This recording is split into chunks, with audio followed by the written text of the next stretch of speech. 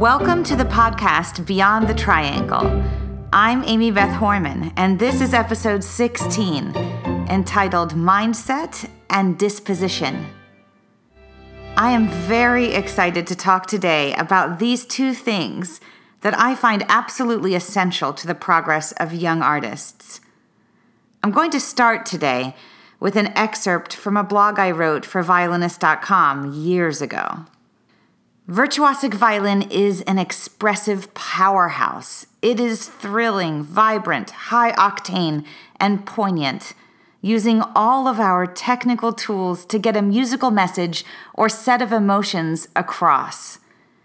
When a young violinist receives their first assignment of virtuosic literature, I can almost see their hearts beat faster. For many, this is the moment they have been waiting for. But suddenly, the factors involved to succeed have skyrocketed. And then, with bated breath, full hearts, and often tons of talent, we wait. For me, as a teacher, this is sometimes where things get very interesting. In the end, it isn't talent that separates this group of students headed into the upper levels of performance seeking careers in music. It is temperament and mindset along someone, or likely a group of people, protecting a child's joy, making a conscious choice to nurture their love of music above all else. I have taught virtuosic violin for over 20 years now, and a few things have become very clear. Talent matters. Discipline matters. Genetics matter.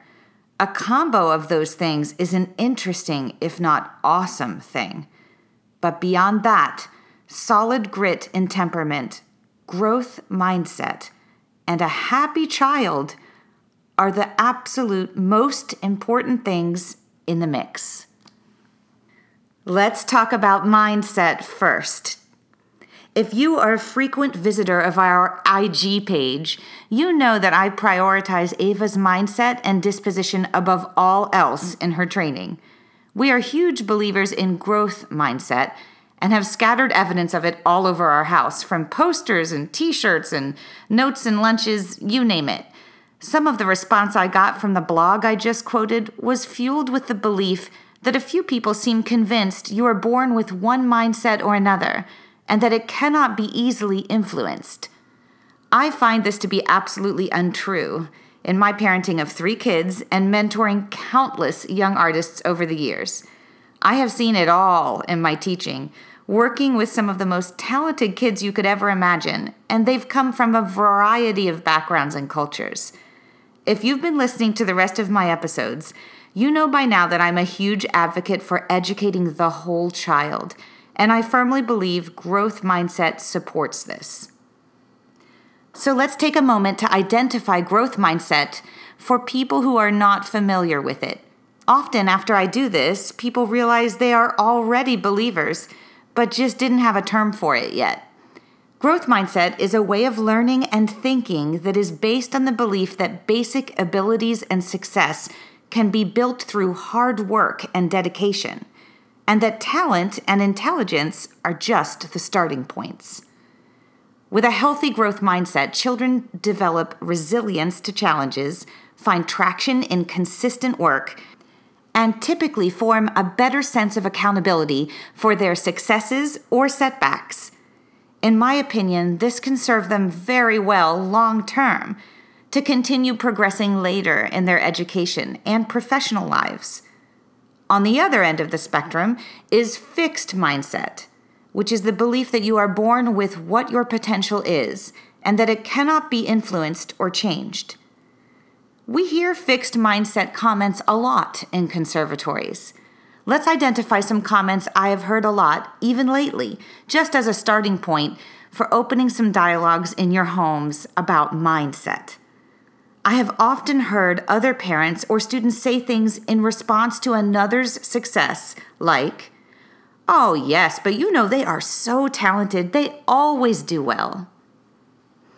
This might be true that they are very talented, but that statement alone is a very fixed mindset comment. Children who hear this start to disassociate hard work and effort with success, and they feel that if they aren't assessed as very gifted from the start, that they will never reach their goals. It also ignores the likelihood that said musician has put in astounding amounts of work to get where they are. Ava gets this comment a lot, so I will mention it next. It must be wonderful to have a musician mom. She comes by it very naturally. Okay, so yes, Ava was born with genes that link to other musicians, and I'm sure this influences her abilities. But you can't play these pieces at the pre-college level on that alone. There is a ton of effort and hard work mixed in every day. We are doing hardcore fundamental work every morning because she's declared she wants to be a professional violinist, and that is what it takes. Any great teacher would tell you that. The persistence in doing fundamentals is not genetic, and she wasn't born with it. It is, in fact, environmental almost at this point because we've been doing it every day since she was 6, so she doesn't really know life in the morning without violin. When she plays a piece with running scales and arpeggios and they're clean, she can attribute that to her hard work every morning and not to innate talent or intelligence. And I'm happy for her that she now makes that connection. If I'm honest, it took her a while to connect those dots. But now that she has, it fuels her desire to work even harder because she knows that 1 + 1 = 2. Another aspect of growth mindset, which I think is key in understanding it, is how a young musician views their mistakes. I heard a wonderful quote from another teacher a long time ago, and it speaks volumes, so I'm going to share it here. The quote is, "Mistakes are information." I used to say this to my students anytime they were nervous backstage. I now ask Ava to give it her all, but to also be a good reporter on the scene of her own performances. I want a full play-by-play afterwards, because what she feels and any tiny slips she had or almost had are information, and they will tell us how and what to practice next between performances or auditions. Mistakes are not failures if you have a growth mindset. They are more like road signs. Even in rehearsal, I make a point of telling Ava to be grateful for mistakes. They show us what I refer to as an X-ray of our piece and our work. What seems strong at home may show a tiny hairline fracture with piano and indicate the need for more in-depth work. We won't know until we throw that X-ray up and put the piece to the test with some adrenaline mixed in or an accompaniment part. As you move from one stage of learning to the next, that is from individual practice to playing for your teacher to rehearsal with piano and then finally to stage, you will be putting your work to the test every time. That X-ray will be thrown up and lit up many times, and it should be exciting to have it revealed to you so that you can see where there are weaknesses or where there is the need to work differently. This moves you closer to your goal. I can't tell you how many times in my own work I have felt at a standstill, not knowing how to continue practice, almost like I'm doing the same thing every day and not sure what to do next. This is when I know that it is time to run through it in front of someone, or start rehearsals with piano, or have a first rehearsal with orchestra. And as I head into any of those scenarios, I do so with the certainty that I'm about to receive a lot of new information about what I should be doing in practice the next day. As a matter of fact, I think sometimes with new students I've encountered, they have moved too quickly through these stages without reading the road signs or taking a long enough look at that X-ray. Because they shy away from mistakes, mainly because of how they make them feel. They don't allow themselves to look at them long enough to see their value, to see them as directives for what to do next, what to do more, what to do differently. And some of this could be starting from home. If mistakes in public or in training are seen as a mark of shame or proof of shoddy work, we can see students really stall and suffer from anxieties, low self-esteem, and slower progress. Some of this lands on the parents, And yes, even the teachers at times. And I'm not so sure that they're doing that on purpose. I have had both kinds of teachers in my life. I know as a teacher, when I see my students slip on stage, I take note. In fact, at all performances in my studio, I actually did take notes to apply to the next week's work and emailed the students that night. This was to influence them in many ways, of course, but one thing I was aiming for was to instill in them growth mindset, to show them that I saw mistakes as information, not failure. Now, as a parent of a young artist, I know full well how nerve-wracking and difficult it is to hear my daughter making mistakes in performance. I sweat it out sitting there in the audience just like other parents do, believe me.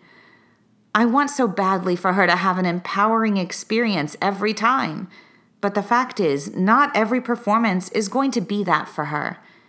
She won't win every competition or cut some sort of CD in every concert, and we need to find value in much more than that and start identifying it out loud for the kids to attach to. Even when we feel we prepare flawlessly for something, some of those performances or events will be lessons of a different sort, and they hold immense value.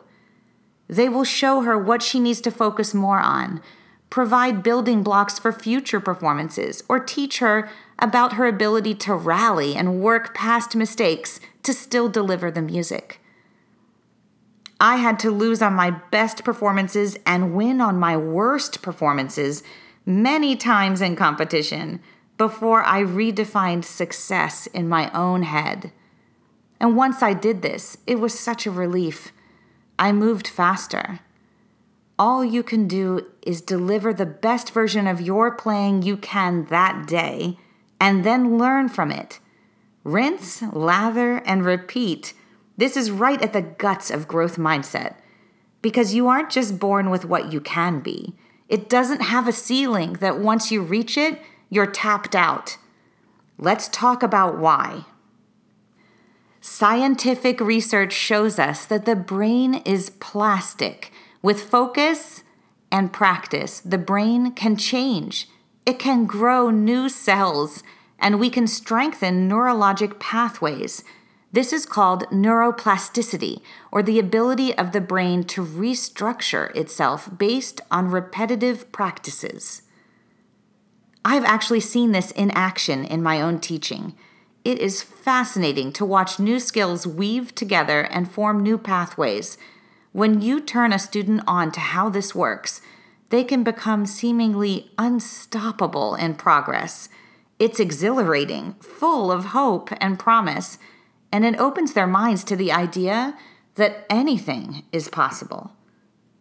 Frequently, when I take on virtuosic students, I have to explain to their parents that many performances of the larger works are needed before the body truly relaxes and does what it has been trained to do. They may even feel something was missing from their prior training, when actually there was nothing amiss.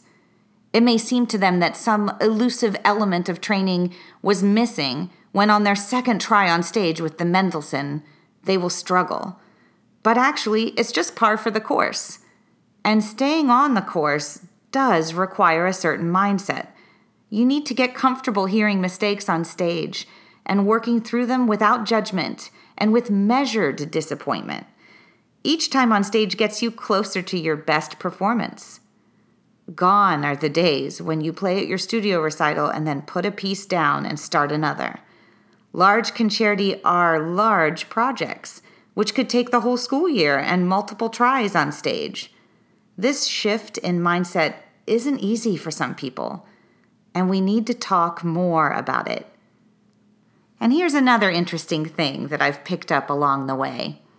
Violin seems to attract fixed mindset folks sometimes, and this in and of itself can lead to struggle, in my opinion. Let's talk about why that is for a moment or two, using another excerpt from my blog. To be a solo violinist or a concert violinist of a high caliber, you have to be obsessed with precision, pitch, sound, and refinement. It takes an enormous amount of attention to every detail. Hello, type A. The accuracy of the final product does matter, and especially in competition or auditions. Being a bit of a perfectionist could help in the quest of being a violinist. This would appeal to someone who has what is referred to as a fixed mindset, a person who values things sounding perfect.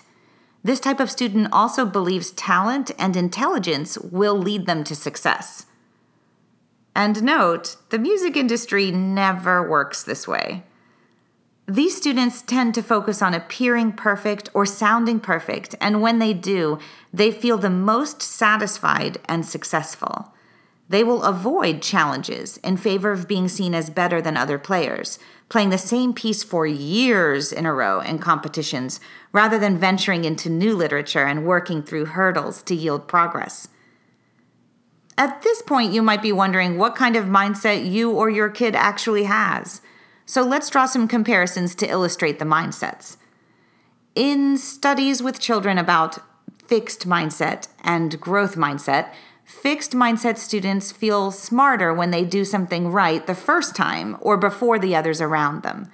And the growth mindset kids felt the smartest when they had to work hard for something to get it done correctly, like a large, difficult crossword or a giant jigsaw puzzle. Fixed mindset students chose challenges they knew they could master to preserve the appearance of being very smart, and growth mindset kids chose challenges they weren't sure how to master before starting them, just hoping for the best. So the perfectionist student might feel challenged adopting a growth mindset.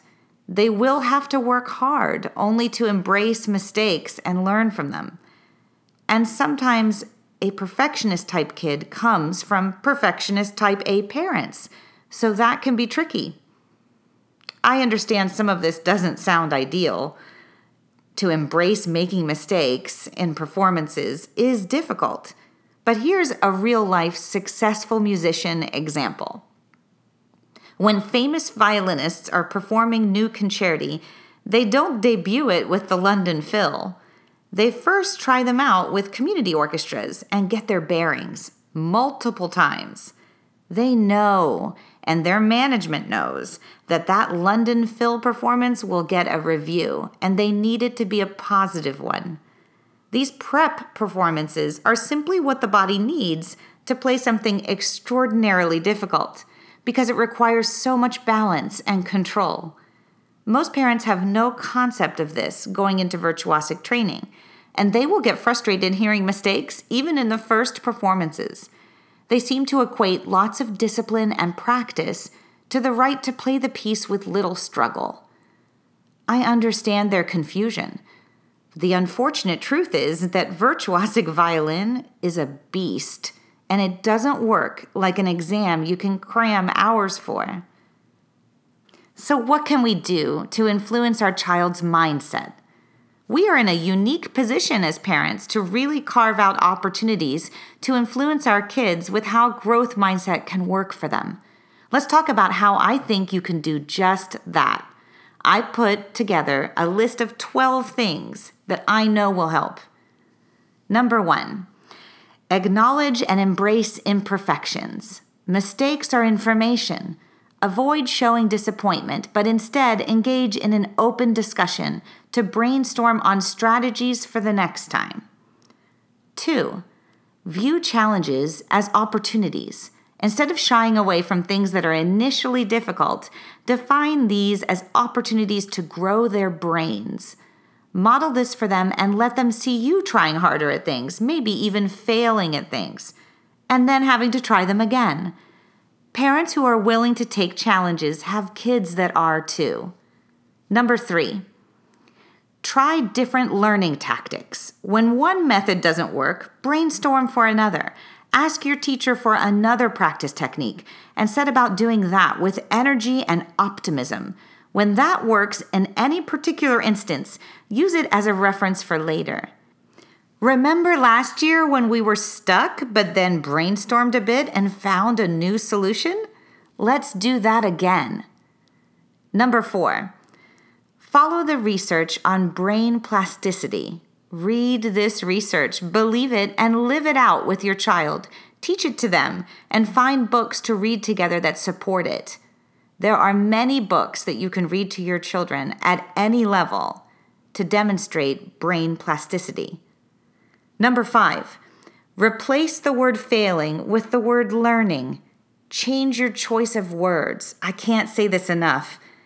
This can be hard, but we need to reword things to fully embrace growth mindset. 6, stop seeking approval and help your children do the same.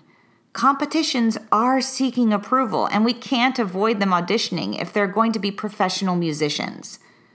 But we can stop overvaluing every result. We won't please everyone. Help kids form a vision of what they want out of their own performances. Guide them as they form an interpretation they really believe in, and teach them to play as a way of representing their own interpretation as best as they can. Make them into their own ambassadors. Number 7, value the process over the end result. In retrospect, it becomes incredibly clear that the process is always more important than the result. Live that now and don't wait for later. If there is a result to an audition or competition, celebrate, of course, but give equal attention to what the process taught them. What will they take away from the experience? Number 8, cultivate a sense of purpose. If we aren't doing an audition to win, why are we there? If we aren't practicing music to get a job in a major orchestra or make a good living, why are we practicing music? What is the core impetus for playing music for our kids? What is the true purpose? Yes, it can provide an income for some, and it may occasionally yield prizes. But first and foremost, we make music because we love it and because it connects us to people at a very basic and meaningful level. On your way to auditions or performances, ask yourself, where is the deeper purpose in today? Are they presenting a new work? Are they playing a piece using unusual edits or true to original score? Do they have a different interpretation of a famous work they're excited to share? Or have they participated in writing a new arrangement? Are they playing a concert as a benefit for a great cause? Find a purpose which is deeper and meaningful to feed their spirit and reinforce that the word success is a multi-definitioned word. Number 9, in practice sessions, give your child the chance to practice phrases that promote growth mindset. Help them reword some things to their own advantage. Openly identify or discuss things students with a fixed mindset might say, like, I'm no good at this, or this is too hard. And then brainstorm alternatives, such as, what other strategies can I try? Or it may take me some time to figure this out. There are inevitably challenges in all aspects of their practice. As soon as you see them take these challenges personally, as if they aren't good enough, ask them to verbalize what they're feeling and take a time out to discuss. Learn the power of the word yet. I can't do this yet. And then when they do get it, because they will, reflect back on the moment they thought they would never get it. What did they learn from that? They learned it was just a matter of time. Number 10, display visible reminders of growth mindset vocabulary using inspirational flyers or printouts. We have these scattered all around our house, like I said earlier. I subscribe to the Big Life Journal, and they send me free printouts every week, sometimes coloring pages and games. I even write the kids' notes for their lunchboxes sometimes and include phrases which trigger growth mindset. The kids have a favorite song at their school that the music teacher there taught them, and it's called Mistakes Are Okay. It's almost a lifestyle choice. Number 11, have students close out lessons or rehearsals or experiences with growth mindset roundup conversation. Use reflective questions and open up a dialogue as a sort of emotional closure to lessons, rehearsals, or experiences. You can do this anywhere, in the car, on a walk home, eating a meal afterwards, but do close the chapter with some reflection on how some things are moving forward, acknowledging those successes, while taking note of the need for some new strategies in other challenging spots. Was there an unnecessary amount of frustration in rehearsal?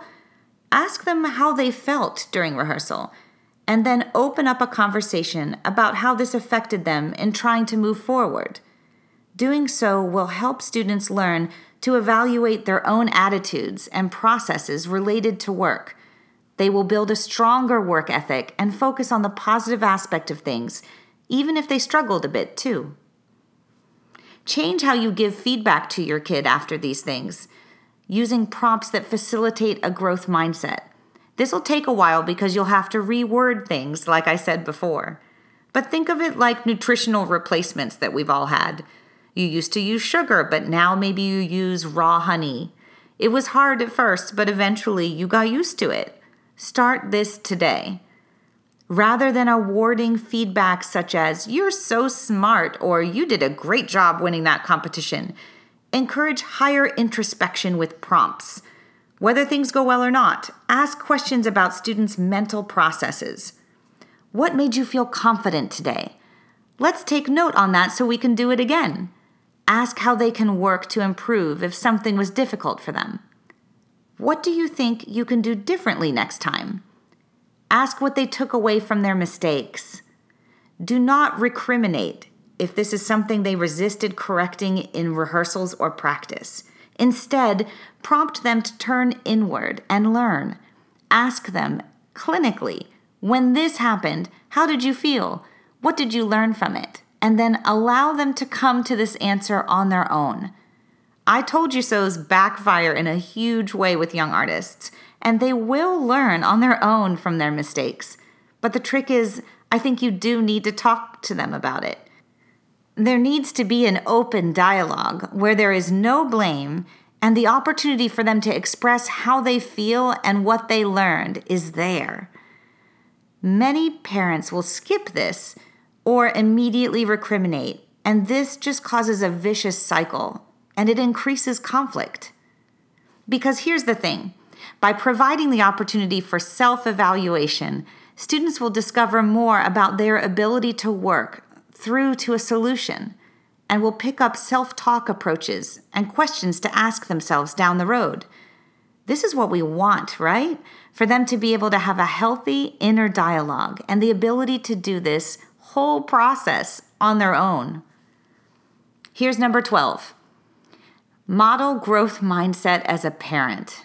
When we as parents are faced with a challenge or make a mistake, we can talk through the situation with our kids. It can be in any area of life. It could be interpersonal, a mistake at work, or even an organizational mistake in the home. Let them see you work through something. Don't do it in silence. I used to do this thing where I would just chastise myself in my own head. My kids would hear me say, "Ugh, why did I forget that? I'm so dumb." And then they would ask what was wrong, and I would say, "Don't worry about it. You can't help with this," or "Let mommy figure it out." But the truth is, we teach them more if we lightly explain what is happening and include them in the solution. Ask for their suggestions on how to resolve the problem. Engage in a troubleshooting conversation.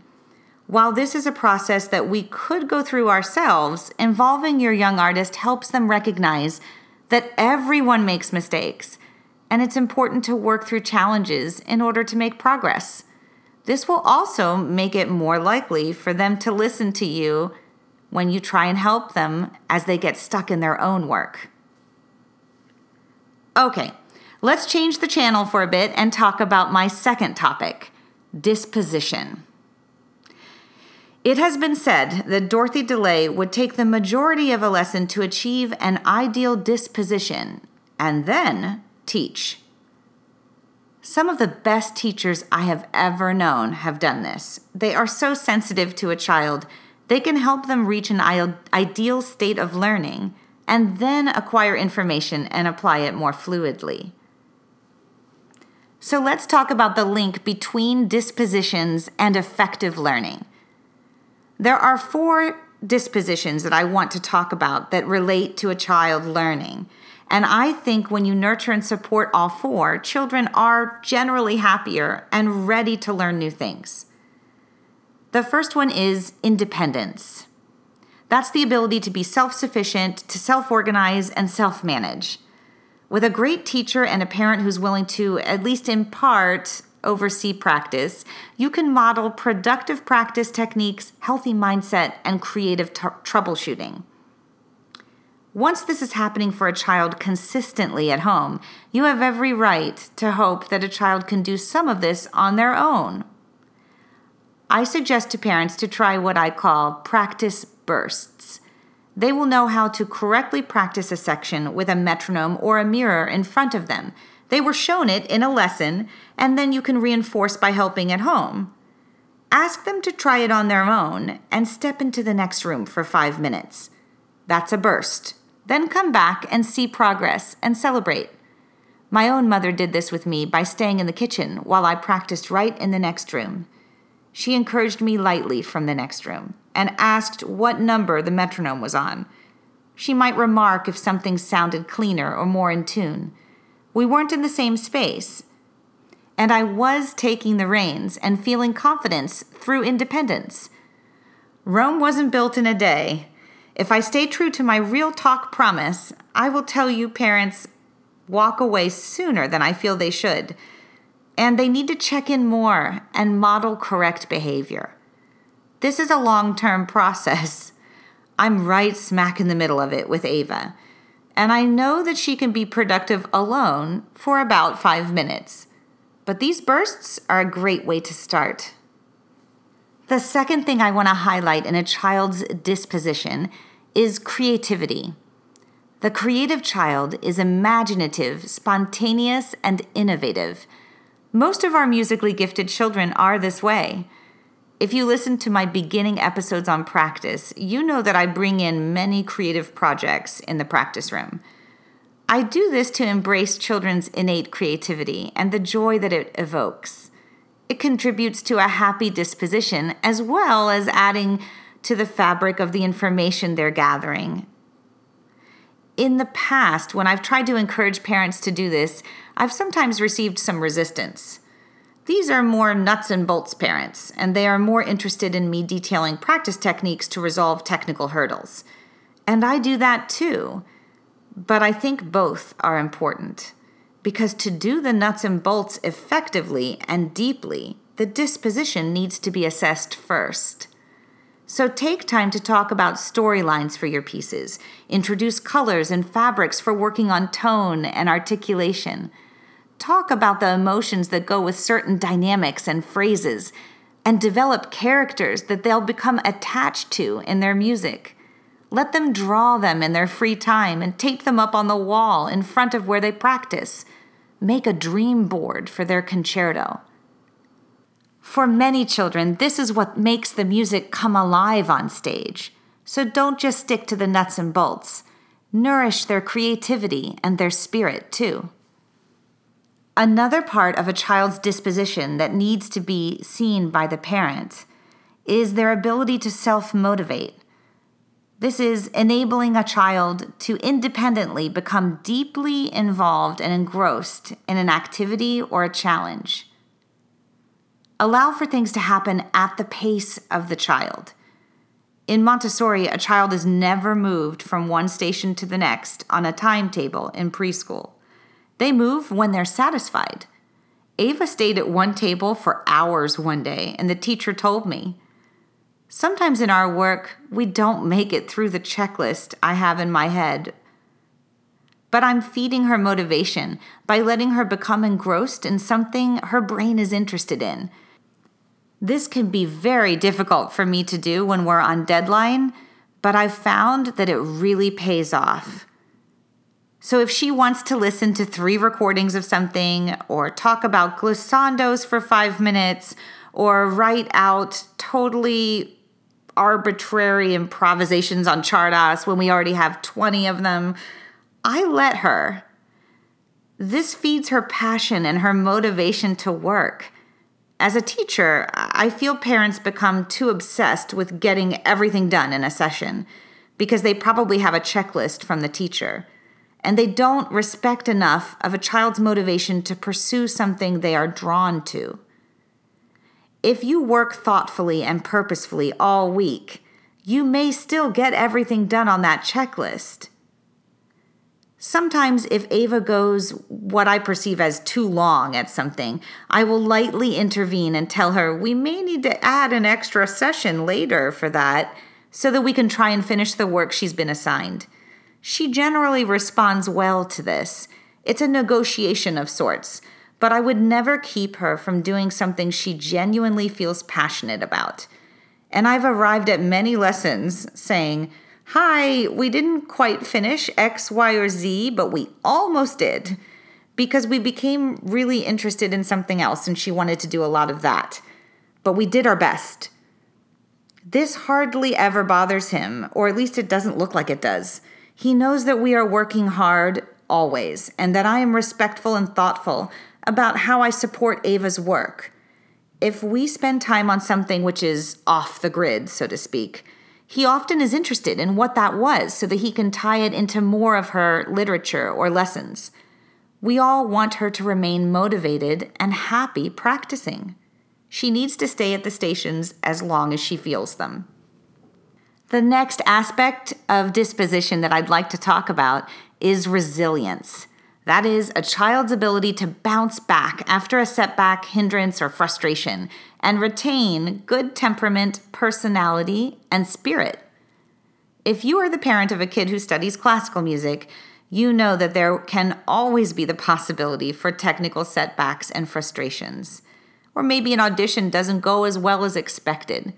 We need to be careful about how we foster a kid's natural ability to bounce back. If I'm honest, most students I've had are quick to bounce back unless a parent hinders their ability, usually by accident.